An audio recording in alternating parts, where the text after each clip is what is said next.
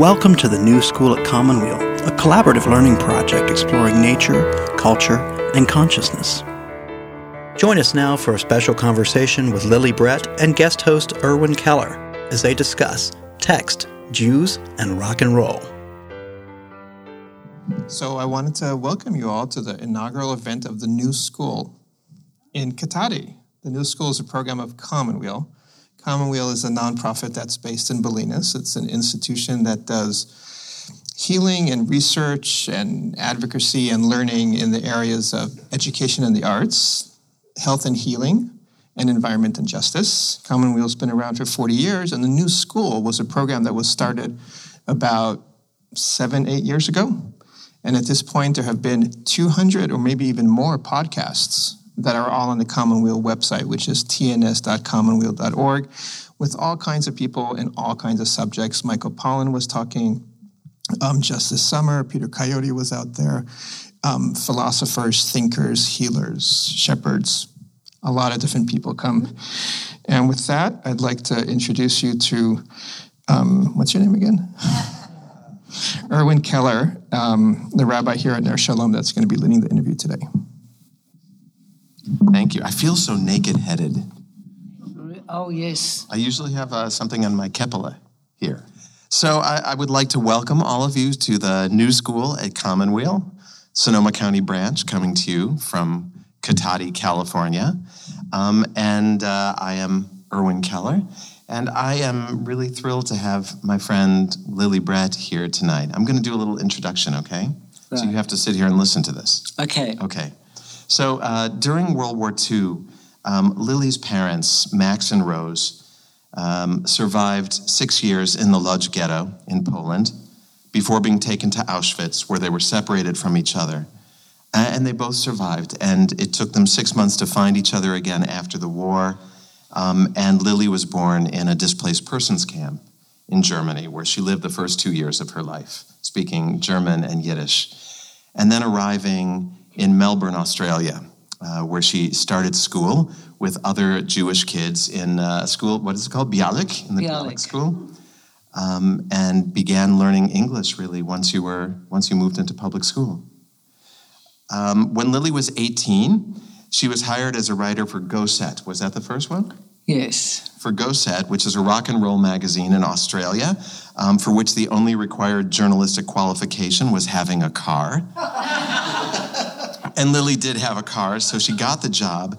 And surprisingly, she had writing talent anyway. In this early career, Lily traveled internationally, interviewing scores of musicians, including eventual legends such as Janis Joplin, Jimi Hendrix, and Mick Jagger. Lily also hosted a pop music TV show in Australia called Uptight.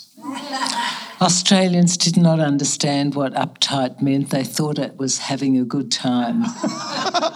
Uptight, all right.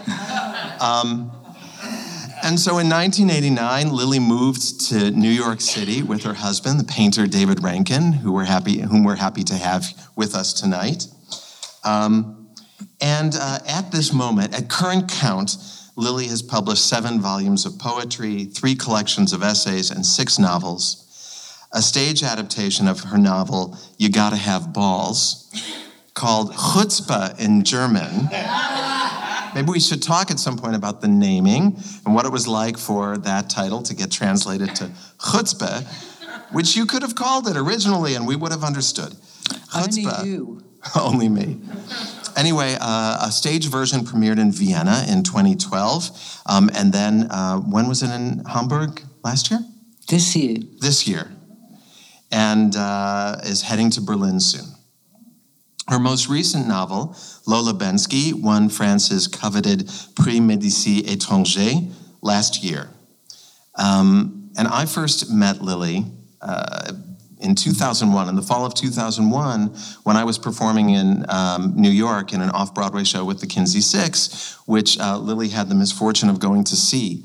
And then she had the additional bad taste of hiring us to perform at a party at their home. I think we closed. I think it was like closing night or something. We were miserable and sad. That's right. And you had us at your beautiful loft to perform. And ever since that time, it's felt like I've had one long conversation with Lily whenever we see each other. And I was really happy that she was going to be in town and could be part of this initial night of New School talk in Sonoma County, so we could keep talking the way we always do and preserve it a little bit for posterity and offer it to the rest of the world. So it gives me great pleasure to welcome Lily Brett.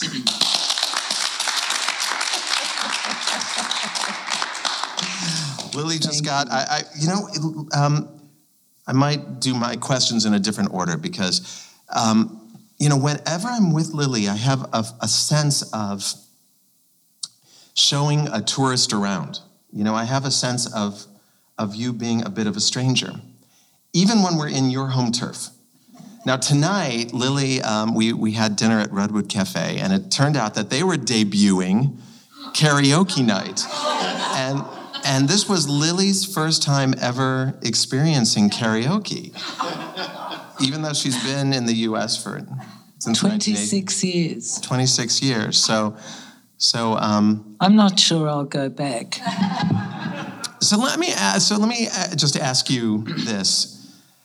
There's something about your having been born in a DP camp, in a displaced person camp, and then being sort of the Jewish kid, ultimately in an all-Gentile school in a country where your parents were immigrants, and then being the Jewish girl on TV doing the rock and roll stuff. The bad Jewish girl. The bad Jewish girl.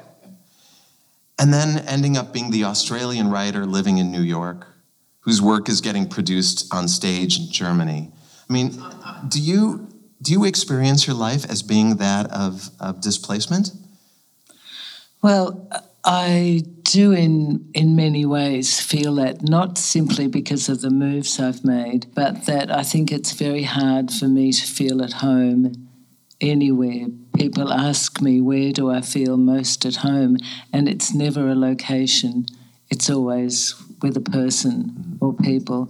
So I have found it very difficult to be attached to a country. When people find out I was born in Germany, they're delighted to hear that I'm German until I explain DP camp, refugees to Australia. And I don't feel an allegiance to a country. I feel an enormous allegiance to people I love and to causes. But it wasn't my moving around at all. I moved a lot because I kept thinking the real world was somewhere else. And in my parents' house, the real world was with the dead. My mother had 4 brothers, 3 sisters, a mother, father, aunties, uncles, nephews, nieces. And every single one of them was murdered. And when I think about my growing up, it was so soon after all of this. And that's without mentioning what actually happened to my mother and my father. And so I always felt the real world was not where I was, but was somewhere else. And unfortunately, that somewhere else was gone.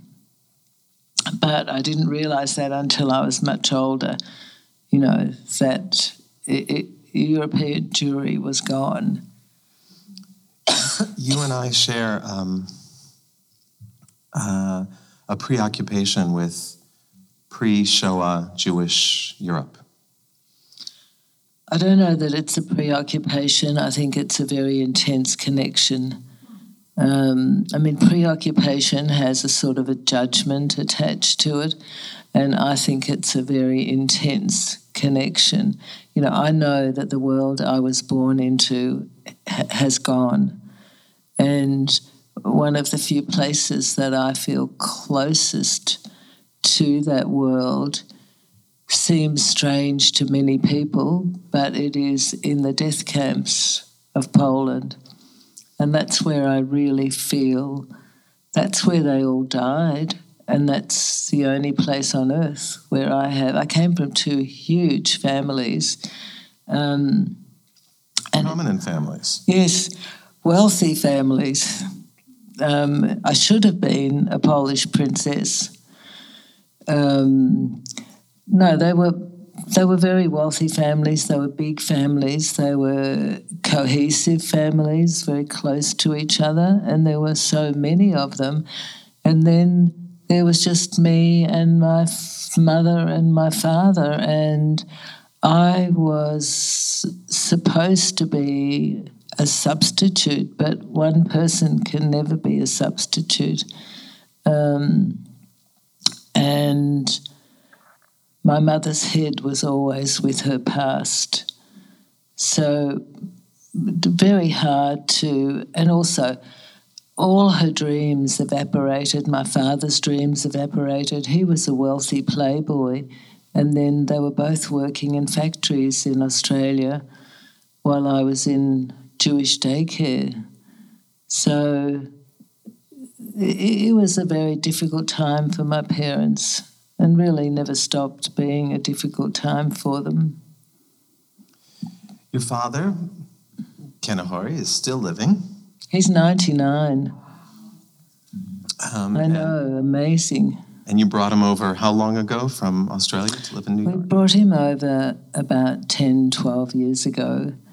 And he arrived in Australia with one suitcase and came to New York with two, and he said, "See, progress."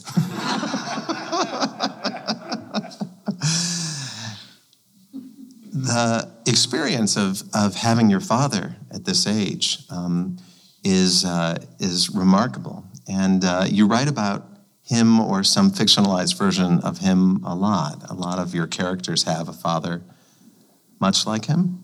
Yes, my father's actually a lovely, lovely human being with a fabulous sense of humour, and the only problem is that he, about 4 or 5 years ago, started to believe that everything I had written about him was true.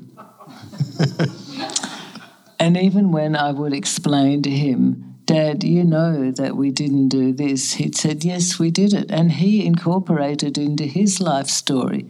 When people asked him what he would do, what he had done, he would incorporate one of the stories from my books.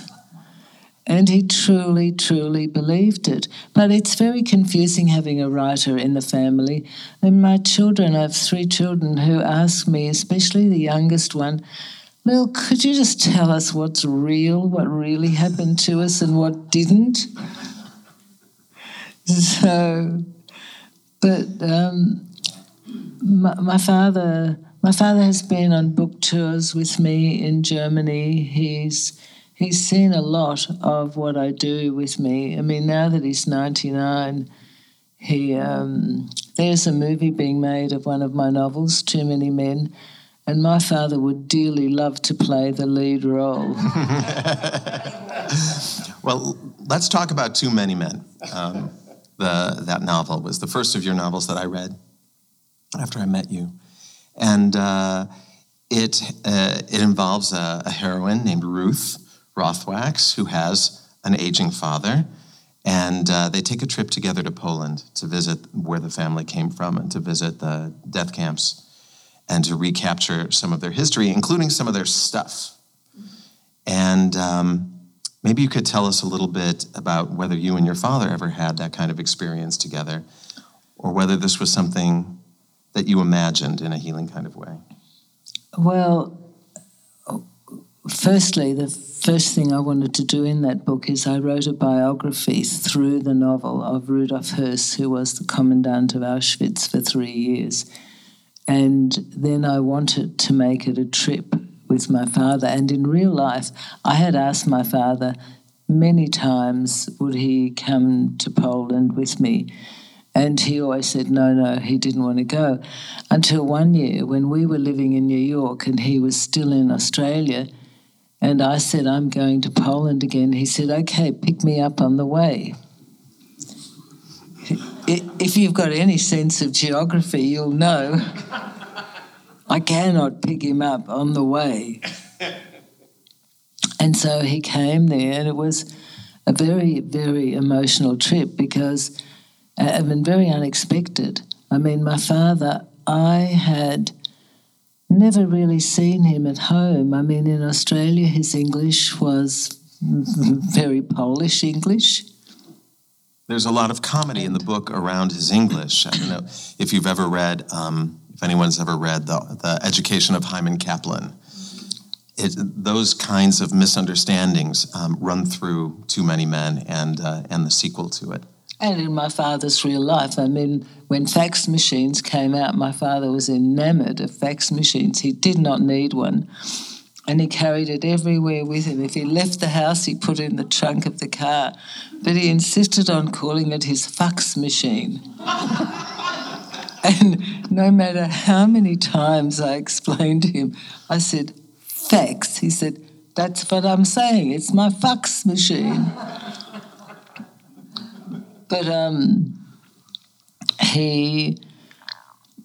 I said to him when we went to Poland that he did not have to go anywhere that I went or everywhere that I went, because I thought it was going to be very rugged for him. And what I saw of him in Poland was I saw a man at home. He just got out the plane and he was at home.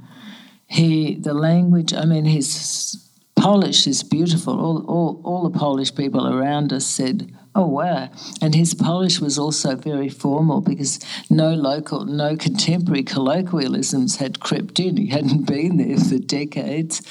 And he knew exactly where everything was. He was asking every taxi driver how much their Mercedes cost.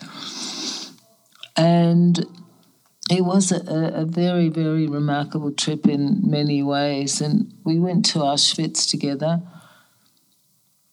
And just standing under that Arbeit macht frei sign was so meaningful. It's such a small sign in real life, and it looks so big, and it is so big in terms of what it achieved, what it was the entrance to. But we went there and we both felt pretty shaky. And then he said to me, look at us. We love each other. We're okay. Let's go in. And in Birkenau, it was lightly snowing, and he ran across the ice to show me where his barracks were, where his latrines were, and he was running, and my father's always run very little footsteps, very fast. And I was yelling out to him, don't run. I said, you didn't die the last time you were in here. Just be careful. So, that part of the trip was, the non-fiction part of the fiction. Most of the other things that happened were works of fiction which my father refuses to believe. Were fiction. Yeah. Yeah. In the novel, you were saying that you kind of wrote it in a way, that you wrote it as a mechanism for doing a biography of the Commandant of Auschwitz. And you work that into the book. I think it's not, is it a spoiler if I explain how that works in the book? No. So Ruth, the protagonist who's visiting Poland with her father, once she's on Polish soil, she begins to hear a voice. And it turns out that it is the voice of the ghost of Rudolf Höss. And so here's a question. So I'm curious how that conceit came to you, and I'm also curious if you hear voices, because I know that, for instance, when I've done research work on family history, I've gone back to Poland, I feel sometimes there are voices leading me to the discoveries that I need to make. And I'm curious if that occurred to you because it was already something that was part of who you were. Well, I used that voice strategy because I wanted to make him appear to be a human being. I think it's a real mistake to think that major criminals, and in this case major Nazis, were monsters. I think I very much wanted to show that they were ordinary human beings like me and you, and therefore we are just as capable of doing what he did as he was. And I think it's too easy to dismiss criminal acts like that as just being carried out by a monster. I felt his presence enormously. I didn't hear him speak. I had to work hard to make him speak. I had to write his dialogue for him. But I felt his presence all along, and I felt I knew him. And I felt it was important to, I portrayed him as, a very hard-working man. He was a really good worker. It's just a bit unfortunate that his job was, production of death. And he was, as husbands go, not a bad husband. And, a relatively okay father. So it was very important to me to do that with him. And to have him, I actually had him situated in hell, and he was trying to graduate out of hell. But he kept failing the courses that would take him out of hell. And what was that like for you to sort of live so intimately with him? Yeah, in writing. Well, it was very strange. When I was writing him, I holed myself away in a tiny, tiny little cottage on Long Island and wanted to eat cabbage all day, every day. Well, I was in Poland. And I think when you're writing about somebody, they really infiltrate your heart and your brain. And when I finished the book, I thought I would be so happy that I finished, and I was, but I found myself walking along West Broadway in Manhattan thinking, I really miss Rudolph. And that struck me as very bizarre that I really missed him. Well, the intimacy between victims and captors is famous. Yes.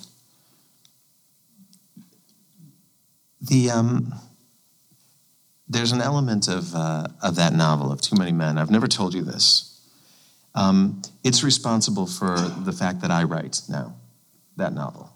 Because Ruth Rothwax, the protagonist, has a business. I'm going to read you what one reviewer said about this business. But she has a business writing letters for people who need something said, need something fixed, and they need someone to write it properly, to write it well, to write it so that it has the desired effect, and they don't trust themselves to do it. And so somebody wrote this. Too Many Men has many wonderfully ingenious aspects to it, not the least of which is the lovely idea that a woman could create a successful business based entirely on her ability to write letters for any and every occasion. This is not only a bit of acutely relevant social commentary on a lost art, it is also, for many of us, representative of the ultimate dream career. It is a brilliant invention. And anyway, so I in reading the novel, right, you end up, this is all happening in the background, right? Sort of backstory while we're seeing Ruth and her father in Poland. But we're hearing about different problems people came to Ruth with, desperate to get this fixed, and Ruth would write. And we would hear the problem, we would hear Ruth's thinking, and then we would see the letter. And it made me so excited that, wow, that there's so much, there is so much potential healing that can be done with language, including but not limited to written language. And we use language so carelessly and so hostilely when it can be such medicine. And that's what made me feel like, oh, you know what, I'm going to write sort of the perfect paragraph about this, which I haven't achieved, but it made me start. It really is the thing that made me start writing. I had never written before that, before reading the novel. That's interesting. But I'm also aware that there's repetition in your work, in your novels. There are similar situations with similar characters happening differently each time, playing out differently each time. And I'm curious how much the writing is an exercise in healing, how much the writing is a medicine, and you keep changing the prescription to see how it will come out. Look, I've always thought that writing was not cathartic and didn't heal you except in the same way that doing something you love is very good for you. Mm. You know, I feel that you have to know,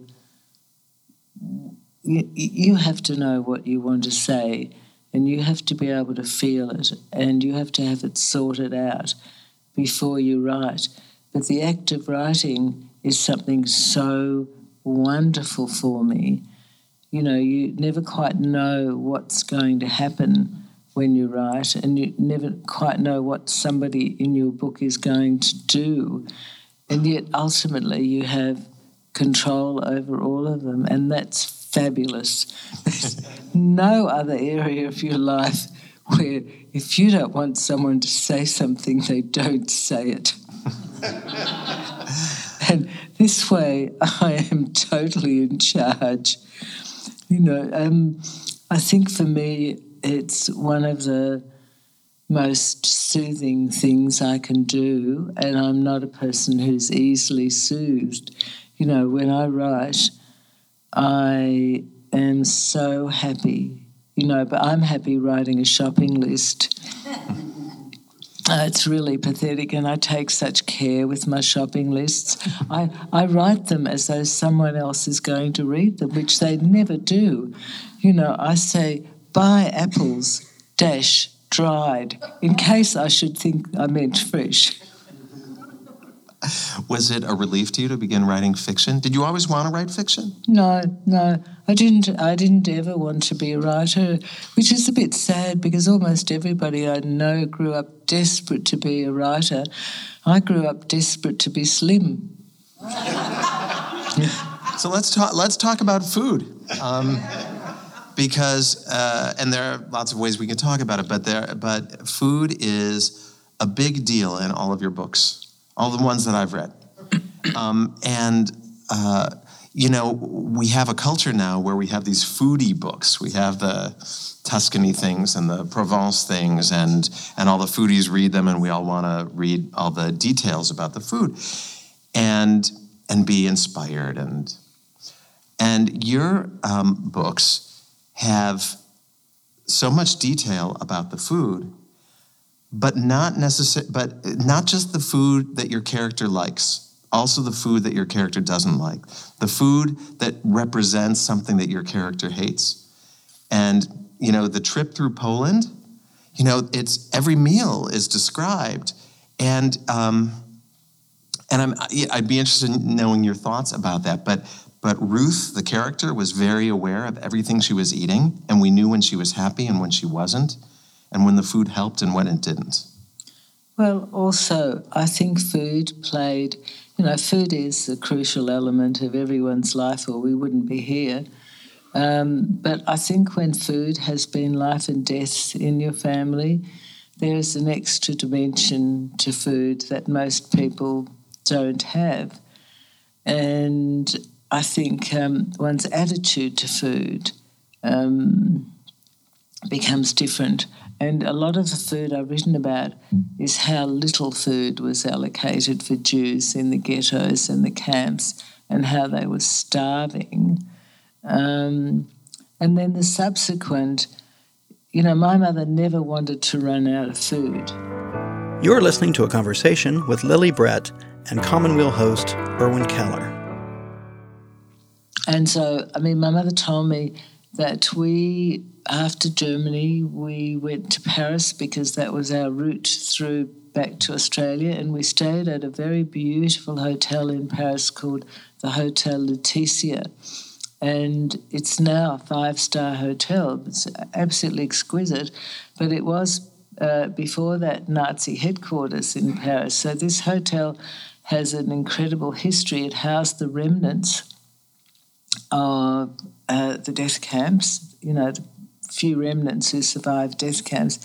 And my mother said that every morning all the Jews would take every piece of bread from the dining room and stuff it in the cupboard. So from floor to ceiling, everybody's rooms would be full of bread. And so the food has always... there's been a dimension to food in my life, and a different aspect of it. In the death camps, my mother said that anybody who had an ounce of flesh on them was doing something at someone else's expense. So my mother, just prided herself in being very, very slim. And slim was the height of any compliment she could give you. You could have won the Nobel Prize for nuclear physics, and my mother would have said, "Oh, fatty." So, food for me, and I've always liked it. I've always cooked a lot. In You Gotta Have Balls, there's a meatball restaurant, which I wrote about years before all the meatball restaurants sprang up everywhere. Are there, in fact? Are there? They haven't reached here yet. Oh, my God. New York has the meatball shop, the meatball place, the meatball everything. Your protagonist in Lola Bensky. Lola Bensky is the most recent novel, and is about a young Australian Jewish reporter, rock and roll reporter, interviewing all of these rock and rollers. And there are other things I'm going to want to ask you about Lola later. But so Lola is constantly aware of her weight, and she's always self-conscious about how she looks and imagining how she looks and imagining how she can diet and coming up with and dismissing diets in one thought while something else is happening. How much was this an experience similar to your own, and where does it come from in Lola, and how does that play out? Has that played out in your life? Well, Lola was living in London, New York, LA, and in California, in LA, and in Monterey. Lola was at the Monterey Pop Festival. But Lola was, while interviewing everybody who was anybody. In Monterey, she was sitting next to Janis Joplin and in front of Mama Cass. Lola was on a diet. And while Ravi Shankar was playing, Lola was writing down notes for a new diet. And Lola's diets were always extreme and weird and unsuccessful. So, I think that food, I think a lot of women have issues about food, and Lola's were exacerbated by a mother who kept herself very, very slim and wore a lot of bikinis. You said to me once that your mother said fat and religion are the greatest sins. Oh, she would have thought that because she really looked down on anyone who was overweight, which it just didn't gel with the rest of her character. She was incredibly tolerant, and they were both very, very keen to spot any discrimination, any bigotry, but she couldn't understand that saying, what a fatty, was as bigoted as anything else could be. And she was desperate. I was tall by the time I was 12, so I was too tall and too fat for her. And so hence the diet. Yes, my mother had a specialty for dinner. My father got really large meals, and I got a grilled something and a piece of lettuce. It was whatever it was grilled, and then there was half a plate of lettuce. And I think that for my mother, she lost just about everything she could lose. She lost her family. She was a dearly loved child. She lost her dreams. She wanted to be a paediatrician. She lost her education. She lost her youth. She lost her culture, and she lost her language. So all she was left with was her beauty. And that played a very disproportionate role in her life. And it bled onto me. I went to school for gifted children, which had a lot of Jews in it in Australia. And I spent my days writing sets of names for the triplets I hope to have one day, and endless diets, and how many days I had to lose how many pounds. And they grew increasingly desperate. It would start off with 90 days to lose just 20 pounds. And then it would get down to 5 days to lose 20 pounds, which required drastic measures. Very hard to explain. I mean, there are some really sort of crackers elements of parenthood in general, like parents do, unintentionally and with the best of goodwill, do crazy things to their children. I thought I was going to be perfection as a parent, and absolutely far from it. My children have long lists of what I could have done better. I hear the story, and I just so want to go back and make things better for young Lily. I wonder how much... And I felt that with Lola, too. And I felt so happy for Lola becoming who she became, really growing into herself. I want to talk about sort of your process of growing into yourself for someone who ended up such a prolific novelist and poet who didn't want to be a writer. What did your parents think when you started writing for a rock and roll magazine? God, they thought it was terrible, a tragedy. I mean, my father wanted me to be a lawyer, and he used to watch the American television series Perry Mason religiously. And every week he would say, "You could be better than Perry Mason." That's a high standard to live up to. And he really saw me as his hope for making a difference in the world, striding into courtrooms and winning case after case and proving that, we could do some good in the world. And here I was in Mick Jagger's apartment interviewing him. It didn't seem at all worthwhile. My father was actually very angry. He said to me, "You are making people who've done nothing famous." And I said, "Hey, I'm not making them famous. They're already well known." So they were extremely disappointed. Well, they thought journalism wasn't a real job. You just had to have a pencil and typewriter. And they thought it wasn't a real job.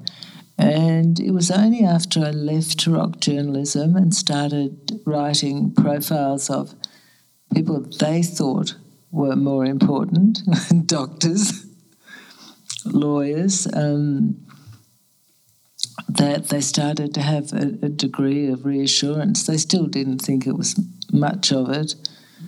But when I was very lucky, I won literary prizes very early in my career, and they came with cash, and my dad's always been impressed by cash. Did your mother died, 30 years ago? 28 years ago when she was 64. Had you already published fiction at that point? Did your mother see any of your fiction? No, I had just published poetry and won one of the country's major poetry prizes. And what my mother said to me was, "Why did I have to publish under my own name? Because as soon as people saw that I was Jewish, I could be in trouble." Mm. It had never, ever occurred to me. And they didn't look for anti-Semitism, my parents. They weren't looking around. They didn't see anti-Semites. But when I was 13 and went to a different high school, my mother said to me, "I want you to learn German." And I said, Why should I learn German? I didn't want to learn German. And she said, "In case the Nazis come to Australia." And I said, "Oh, yes, so I'll be able to say, 'Willkommen, Herr Nazi.'" And, at 13, I thought it was ridiculous. But she felt she was saved in a way by speaking fluent German, and she desperately wanted to. So as a result, I can recite Goethe's Der Erlkönig. Did she see any of the poetry that you wrote about her? Yes, she did. She saw the very, very first book in which has a photograph of her on the cover. Yeah. And this was my mother in the 1950s. I'll pass this around in a bit, but there's a poem I wanted to find. This was a photograph taken in the 1950s, 56. So that was... my mother was taken to Stutthof after Auschwitz, which was the last of the death camps to be liberated. This was 10 years after she was liberated, this photograph. And she looks utterly remarkable. I mean, she was very beautiful. You know, she would walk down the street and every man's head would swivel. I was rereading my way through this collection, this book, last week, and I was kind of stopped short with this poem, Everything Looked Normal. And we didn't talk about whether you'd be willing to read anything. Yeah, I don't great. mind. She's so easy. This is called Everything Looked Normal. We had a dog called Spot, and everything looked normal, except for 4 locks on the front door, which didn't shut out much. Inside, life was lived at twice the rate. You couldn't deliberate, slow the pace. Small events became great occasions. No detail escaped intense observation. Anger crowded the house. Your numbered arm, your numb head, and hundreds of dead. The floor screeched, the cupboards groaned, the fridge shrieked, and the curtains hung, waited with banished sadness. And you cleaned and cleaned, and ironed and sewed, and cooked and served, and everything looked normal. So what an environment to grow up in. You say something in Lola Bensky about, there's a line where you talk about all the survivors, and you talk about people that there were survivors of death camps and there were survivors of ghettos, and then referring to your generation, who the survivors of their parents. Yes. So, what are some of the ways that you've had to change or look at what happened in your household growing up to make it possible for you to live the life that you've lived? And what of it are you carrying around in ways that you're aware of? Well, I think firstly, although it may sound strange, and I wouldn't advocate, anguish and tragedy for anyone, I think that because of my parents' past, I became a much more thoughtful person than I may have been.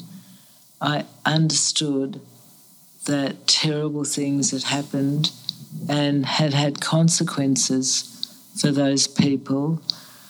I understood the danger of deciding that somebody else was not quite like you, that somebody else was a little different.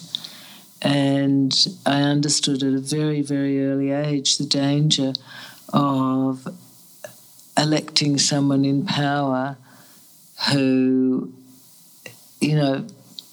ran that very short, slippery slope from somebody being different to being indifferent to them. And I was very, very aware of injustice. So I think from that point of view, I grew up to be a much more serious person. And I also was lucky enough to have a father who had a great sense of humour. Even when he told me terrible stories about Auschwitz and Birkenau, he would laugh when he would tell me. And I think that I saw being able to laugh, and being able to laugh at myself is my greatest virtue. I saw it as crucial. You know, I think that growing up is a complicated thing for anybody, but I think it's multi-layered when you know your parents have suffered enormously. You know, and part of what happens, part of what they feel bleeds onto you. My mother was covered in shame. The things that happened to her during those 6 years were unspeakable, and I don't use the word unspeakable lightly. And she felt covered in shame. She felt dirty. She was so beautiful, and she felt dirty. She couldn't get clean enough. And she cleaned the house over and over again. You know, 2 seconds after I was out of bed, my pyjamas were torn off me and off to be washed. And I think that the tension, the anguish, the agony makes it very hard to rebel, very, very hard to rebel. My big rebellion was to not go to university and not be Perry Masonette. You know, that was one of my biggest rebellions, and not being slim was the other. That was the best I could manage. You know, and I think also that you inherit so much of their experience. You know, I'm just not a very calm person. Next to my mother, I look like a Zen priest, but I'm not calm. I'm easily unnerved. I'm easily worried. I find it very hard to be overly happy in case that happiness should bring upon it a suddenly great tragedy. And I think the knowledge that the world can change very quickly. When I was at the Monterey Pop Festival, it to me looked as though there was a revolution going on. It was a revolution of love, peace, brotherhood. And I really thought I was witnessing a revolution. I knew that the world could change overnight because it had changed overnight for my mother and my father. They, you know, in a very bad way, but I knew if it could change overnight in a very bad way, it could change overnight in a very good way. So there we were with love, peace and brotherhood all around us, and you know, people wearing this matching outfits to their dog. And I came from Australia. I'd never seen this American thing. You and your dog dressed in tartan. And, you know, everybody being so friendly, you know, just so friendly. And I was so high. I thought, oh, wow, I'm witnessing the world changing. Unfortunately, I was not wrong, but I was also, it made me a very good journalist because I listened very carefully to people and I was not trained, and so I didn't know at the time this was celebrity journalism in its infancy. That, you know, now every magazine you pick up has a celebrity on the cover. But this was, you know, the beginning of celebrity journalism. So when I interviewed people, they didn't have a manager, a public relations person. They didn't have a stylist. There was nobody there. You were alone with them. And it was a very, very different world. And I was one of the very few females working in the world. Everybody in that world was male. The bands, the road managers, the managers, everybody, except for Linda Eastman and me. She went on to become Linda McCartney. But, you know, my parents, my seriousness made me ask relatively serious questions of the people I was interviewing when other people were asking them what their favourite colour was. I mean, who wants to know what someone else's favourite colour is? In Lola Bensky, in the fictionalized version of young Lily Brett at the Monterey Pop Festival, etc., what's fascinating in that book, I think that book is brilliant, and you start reading it and you're finding yourself hungry for the celebrity bits because we're trained to do that. And the pieces of interview that you give us are sort of Lola working through stuff while talking to celebrities, talking to Mick Jagger and Janis Joplin and Mama Cass, and she ends up confiding in them things about her family and about her parents surviving Auschwitz, and talking about the Holocaust to Jimi Hendrix, and the responses are so surprising, and they humanize these legends in such a deep way. So I'm curious if that happened, or if this is a piece of how you would like to imagine it. No, that was how it happened, and I only wrote about those people who really moved me in a good way, or, as in Jim Morrison's case, a bad way. I think because I was untrained, I just went in and asked the sort of questions you would ask anybody if you're me. Like what? Well, I would just ask them if they got on well with their parents.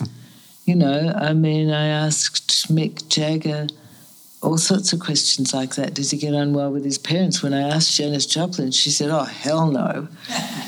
And so then we had a fabulous conversation about both of us having difficult mothers.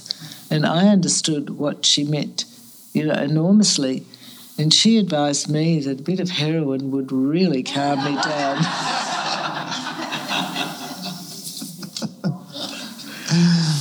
So that the sort of question, I was very surprised myself when I didn't read the articles I wrote until I'd finished the novel. And I was very surprised to see that I was writing, all those years ago, I was obviously showing how Sonny answered all of Cher's questions. And I was 19, and I thought you would think I wouldn't have even noticed that. But I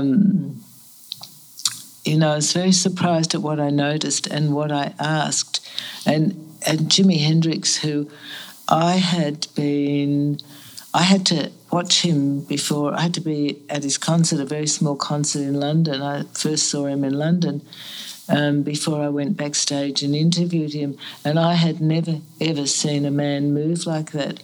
I didn't even know men could move like that. And I was terrified. And, oh no, his pelvis and his tongue were very worrying. And I went backstage feeling very nervous. And I sat on a stool, and I hate stools with a vengeance, but there was only a stool in the room, and it was in his dressing gown. There were just the two of us.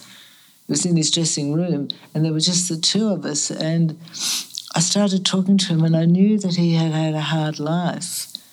And I think just the fact that I knew he'd had a hard life, and I started talking about his hard life, and then I noticed that every few minutes he would say, are you comfortable? Because clearly I did not look comfortable perched on a stool. And I would say, oh, yes. And so he talked about his life, and then I told him that I understood exactly what he was talking about, because this is what was my life. And he was completely fascinated and saw the relationship between his struggle with his family and mine.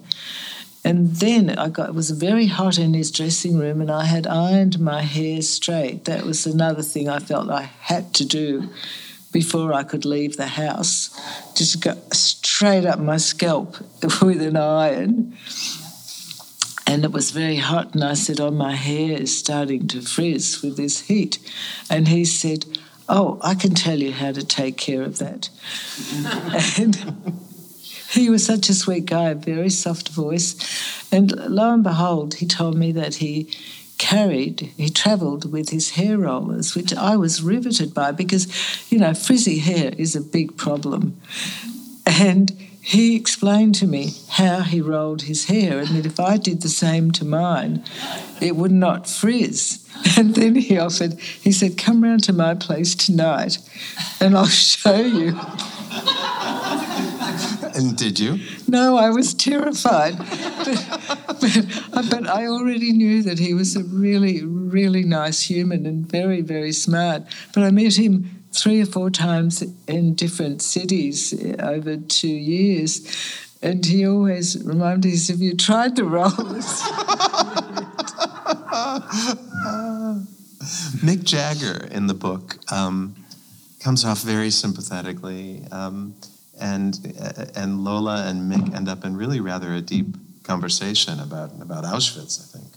Yes, we talked about Auschwitz, we talked about eating. He was way ahead of his time. He's telling me you eat what you are, like you are what you eat.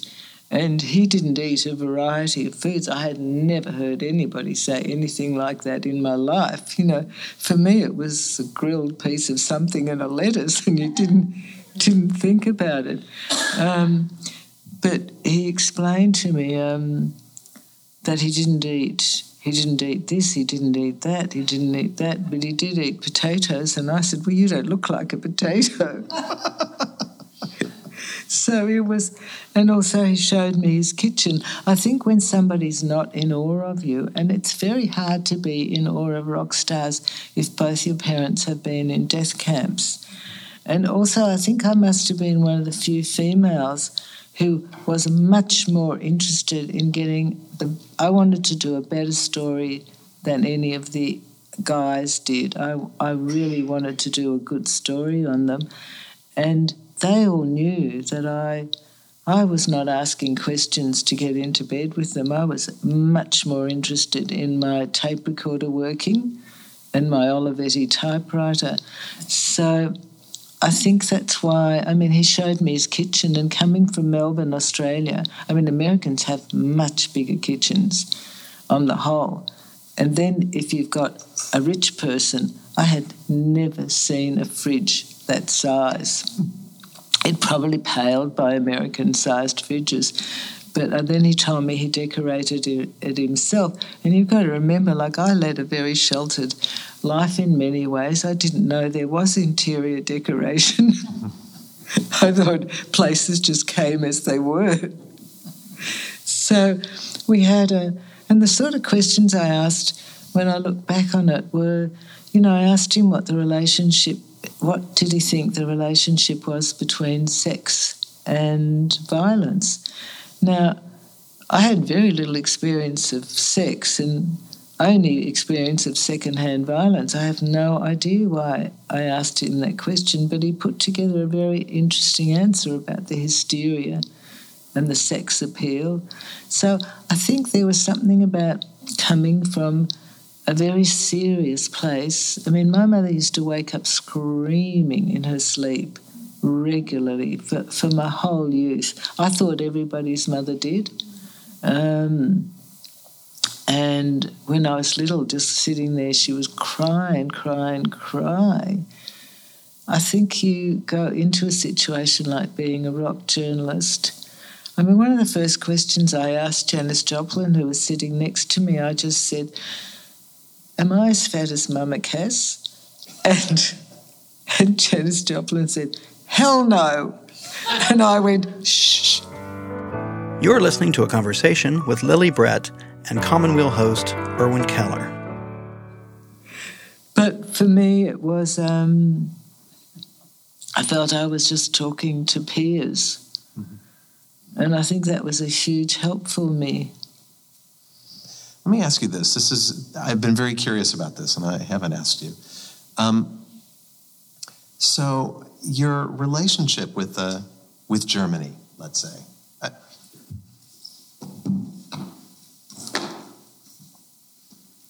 This is the opening sentence of Too Many Men. It was written in 1994. I'm just pointing that out because... Okay. Because? Oh, well, I don't know that I would have written the same thing now. Oh, interesting.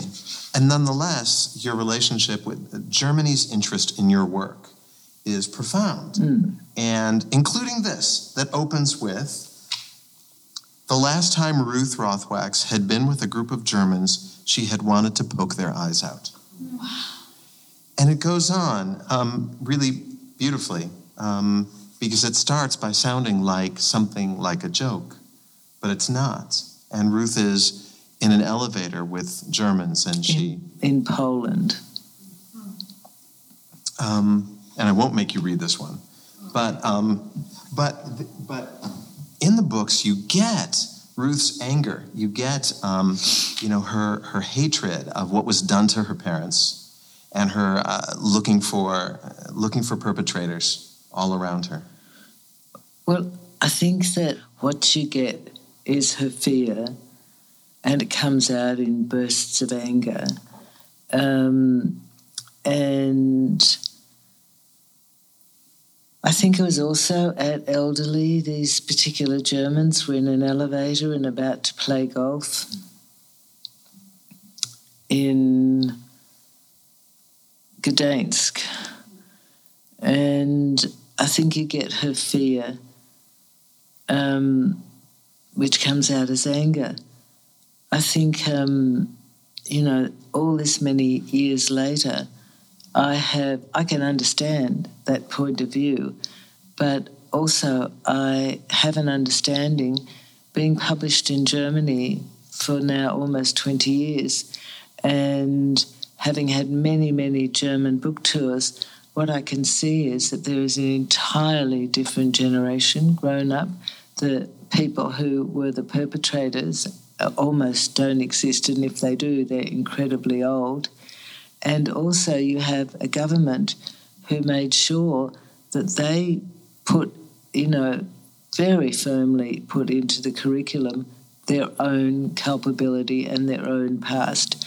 And I don't know of any other government that's done that. And you also have a population that goes from probably my generation down, who suffered in a very parallel way that the children of survivors suffered. The children of the perpetrators felt the same shame. I felt covered in my mother's shame, and I could see the shame of Germans. And they grew up with the same mystery. Nothing was ever told to you in a very straightforward way. Everything was told to you in bits and pieces that didn't add up. They added up over decades, but they didn't add up instantly. And so these German generations, they lived wondering what their parents or their grandparents did or didn't do. They felt massive guilt. They couldn't travel and say they were German. They always hoped they were being mistaken for somebody else, anybody but Germans. And I really think they suffered. I feel their suffering, and I feel an enormous bond with them. In the putting together the stage version of Chutzpah, and the second production of it, and the production that's coming, and possibly a musical version after that. I mean, what has been your experience in the collaboration? Has it felt like any kind of healing? No, because the healing has already happened. I mean, I feel very at home in Germany. I feel an enormous sympathy with younger Germans and, Germans sort of from my age downwards. I can see what a mess their lives were. I had a journalist interview me in Hamburg one year, and she was so aggressive to me. And my publicist came in. Publicists come in after a certain period of time, and you have a signal with it that means, get me out of here or I'm okay. And I clearly wanted to leave the interview. And I said to my publicist, I don't know why she was so awful, but she was just so aggressive to me. So this article is going to be a write-off. And it was in a very large circulation newspaper. And it came out the next day and it was fabulous. And I thought, what was the reason for this? And it turns out that she called me and asked me, could we have coffee together? And my mother was sent to Stutthof, as I mentioned, after Auschwitz. When the Hungarians were sent into Auschwitz, the production at Auschwitz just couldn't keep up. They were burning 12,000 bodies a day and they just couldn't keep up, and the Hungarians were all healthy, so they had a lot of body fat, which caused more issues. And so my mother was one of a trainload of Jewish women shipped to Gdansk. And lo and behold, this journalist's grandfather was the commandant of Gdansk, wow. Of Stutthof, near Gdansk. And that's what killed her. And her mother adored her father. And whatever she did, she could not get her mother to see what her father had orchestrated. And so she no longer spoke to her mother. And so her life was a mess. It's very messy to think you come from people who can murder masses and can shoot women and children with no compunction. So I feel just an enormous sympathy and bond with German people in many, many ways. I wonder how much, your writing is a gift to them as well, because, the effects of having had parents who went through that runs through all of your books. But you also write with humor, so much humor and so much love that I can imagine it giving them permission to enter into that world in a way that could be very frightening or very threatening if it was written in a different way. Oh, I think I've enabled them to open dialogues with their families. Many, many people have told me that. They've told me I've made a difference to whole families, by being able to discuss it in a very different way. And basically, I think that most of Europe misses a Jewish sense of humour. Mm-hmm. It's really lacking in most countries. Try go to Switzerland.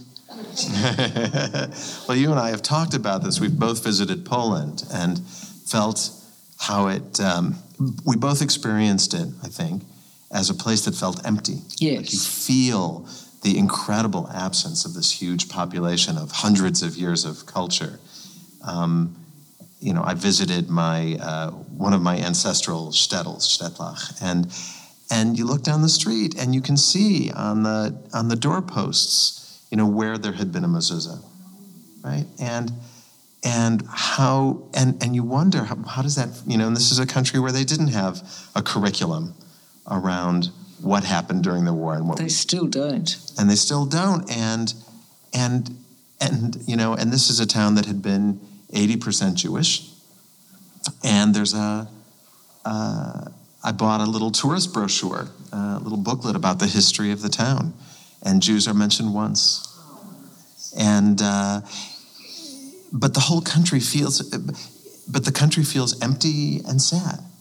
Sure, and most of especially in a city like Lodz, an industrial city, almost all of the really beautiful architecture was built by Jews. I mean, there's just a lot lacking. And a lot of countries know they miss their Jews. I mean, Poland's still selling wooden figurines of Jews. That's the closest they can come. And we all have very long noses and are carrying money bags. I know, they're still for sale in the square in Krakow. It's quite extraordinary. When was the last time you were in a synagogue? Here you are. Quite a while ago. God. What's your relationship with religion? Everything about you is Jewish. Everything about your experience of life. Oh no, what's your experience of religion? I could not be more Jewish. I haven't told you that my son's a doctor yet. But, well, my experience of being Jewish is that I am extremely Jewish. I actually sometimes feel quite horrified at how Jewish I am. But I grew up without any religious education because both my parents came from Orthodox homes, and they both, after the war, separately decided there was no God. And so my mother, at incredibly unpredictable, random moments, like when she's washing 2 saucepans, and my mother in the kitchen, there was a lot of volume going on there, would say, "There is no God. There is no God." And she was not speaking to anyone in particular, I think to herself, that there was no God. And my father felt exactly the same. And so I was not allowed to join any Jewish organisations. We lived in a street where you could walk to the synagogue, prime piece of real estate, not in itself, just because of the synagogue. And I was not allowed to go to the synagogue. My parents were so anti-religion, and when I begged to go to the synagogue, my mother said, "You only want to meet boys." And I didn't. I just wanted to see the kids I went to school with. So I grew up feeling almost guilty if I ever entered a synagogue, and then felt unable. The synagogues I felt most comfortable in are in Poland. There are a few beautiful little synagogues, Kazimierz, the Ramu synagogue in Kazimierz near Krakow is very, very beautiful. And that's where I go to synagogue. I have wanted to join a synagogue for the last 15, 20 years. I ring around Manhattan where I live, and I make sure that, intermarriage is success, is acceptable to them. Being gay is acceptable to them. I ask all the right questions.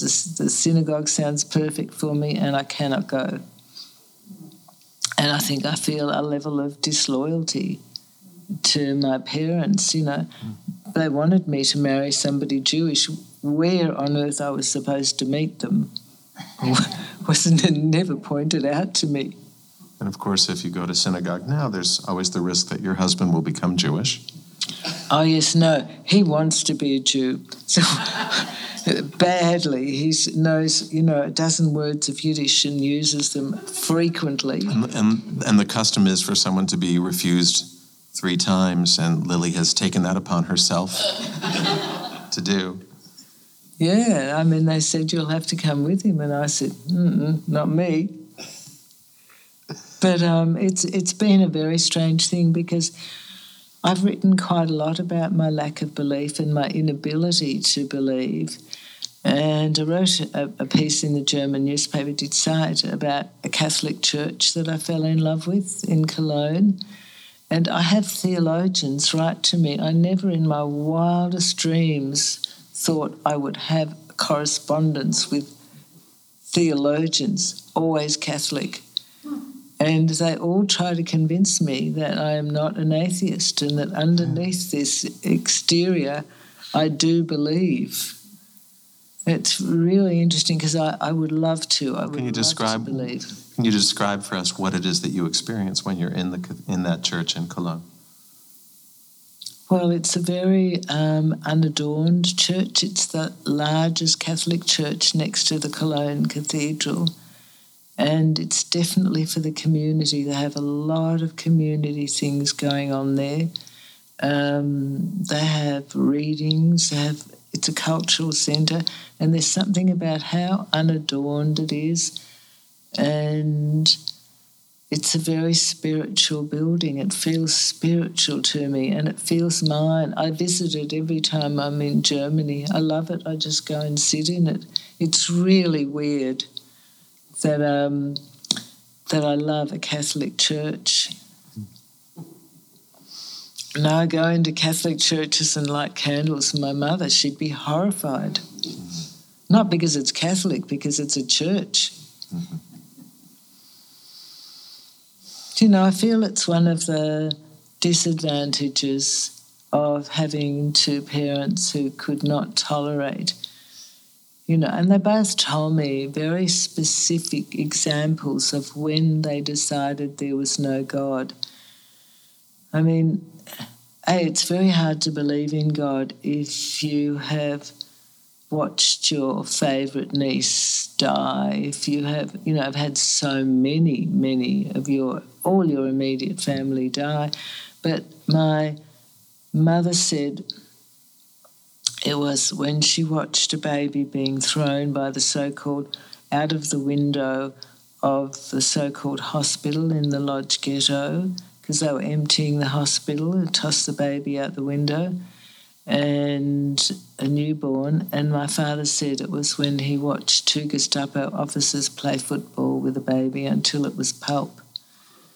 And he said after that, he could understand that maybe adults, there were reasons why they should suffer, but he said newborn babies, he couldn't, and he wouldn't ever. He lives on the Lower East Side of Manhattan, where there are still a lot of elderly Orthodox Jews, and young Orthodox Jews, they're the worst. They want to take my dad straight to synagogue.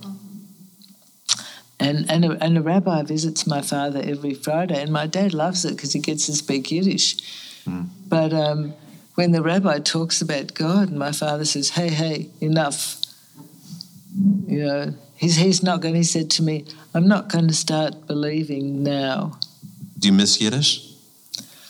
I wish I could speak it as well as I used to be able to speak it. I think it's one of the most beautiful languages. And when I hear Yiddish songs, I just start weeping, because they're the songs I heard as a child, and they were all sad songs. There was a song I cannot find anywhere called Oi Mottel Mottel, and the whole story is about, poor Mottel. The rabbi said he's not studying. They're all tales of woe. There isn't one that's uplifting. We're starting to run out of time. Why don't we take a couple of questions? I was just wondering if you've ever been to Israel and if you or your family's ever done an oral history. Yes, I've been to Israel twice, not for a long time, and I really would like to go again. When I first went, I was 18, and in Melbourne, the Jewish community, everybody knew everybody else. I mean, you were special to that community because we all lived near each other. When I went to Israel, I thought, everybody's going to say hello to me because I'm a Jew. Nobody was even that friendly. I was going, I'm Jewish. But no, I very much would like to go again. And I have talked to my parents a lot about their past. I was lucky to start doing it very early and ask a lot of questions very early. So Yale University was one of the first universities in America to do audio-video interviews. And in Australia, we rented a camera, and I interviewed both my parents for the Yale archives. But I always wanted to know what happened to them when most people didn't want to know and didn't want to talk about it anyway. My parents' friends thought there was something wrong with me because I asked those questions. But I'm really glad I've got those tapes, and my kids have copies of everything. It took me about 15 years after my mother died to be able to look at her on screen. I still can't do it very often. Well, she was a really smart young woman, very, very smart. And her best friend was Jewish, and she loved their family. She thought that family was much better off. She was much better off. She went to shul with them. I said to her, that's more than I ever did.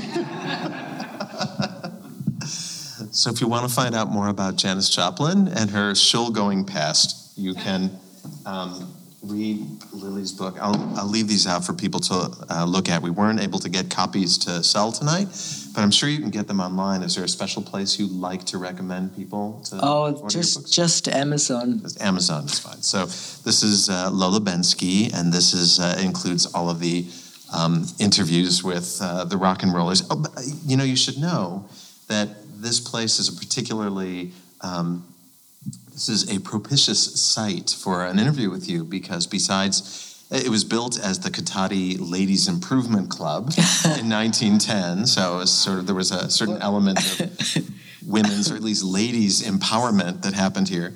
And then in the 70s and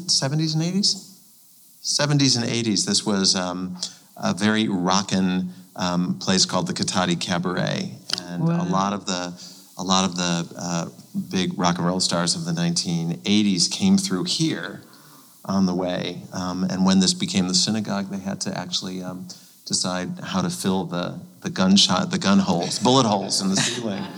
But it was a kind of legendary rock and roll space here. That was the booth up there. Fabulous. Yeah, the green room over there. Other books of Lily's that you might want to look at. Too Many Men is a story of Ruth taking her father to Poland and hearing the voice of the Auschwitz commandant. Beautiful book. And its sequel, which is the one that's really caught fire in the stage world, is You Gotta Have Balls, which is the sequel to Too Many Men. But do you have to read Too Many Men first? No. You don't need to. So you can read this. It's when Ruth's father's recent past shows up in New York, catches up with him, and funny and exciting mayhem ensues, much to Ruth's chagrin. Yes, the other aspect of my father in real life is that he loves women, especially blondes, and especially busty blondes. What one is being made into a movie? One of them just was screened. You Gotta Have Balls was screened in all the German-speaking countries as a television movie in September, and Too Many Men is currently in production to be made in English. When can we hope to see that? Oh, I don't know. It takes an eternity in my experience. But who's going to play Lily is the question. I don't know. Do we get to vote? No, I don't even get to Who should play Lily? Susan Sarandon. Susan Sarandon. Yeah. Minnie Driver when she's... Minnie Driver. Yeah, she would be good, because in Too Many Men, Ruth Rothwax is only, I think, 45 or something like that. I never make them exactly my age. I always shave a few years off. Well, you got to throw them off track. I know, but it's ridiculous. Suddenly my real age seems way too old, but 2 or 3 years younger. Well, that's not bad. It's completely illogical. Lily, thank you for being here with us and talking to us about your pleasure. fascinating life. Thank you, and I want to thank everybody for being here. Again, this is the New School at Commonweal, the new Sonoma County branch here in Katati, California. Thank you for joining us. Thank you. You've been listening to a conversation with Lily Brett and Commonweal guest host Erwin Keller. Thank you for joining us at the New School at Commonweal. The New School at Commonweal is directed by Michael Lerner. Our program coordinator is Kara Epstein. Our audio engineer is Ken Adams. And our theme music is by Suzanne Ciani. Please visit our website at tns.commonweal.org. That's tns.commonweal.org. Commonweal is spelled COMMONWEAL. You can also find us on Facebook.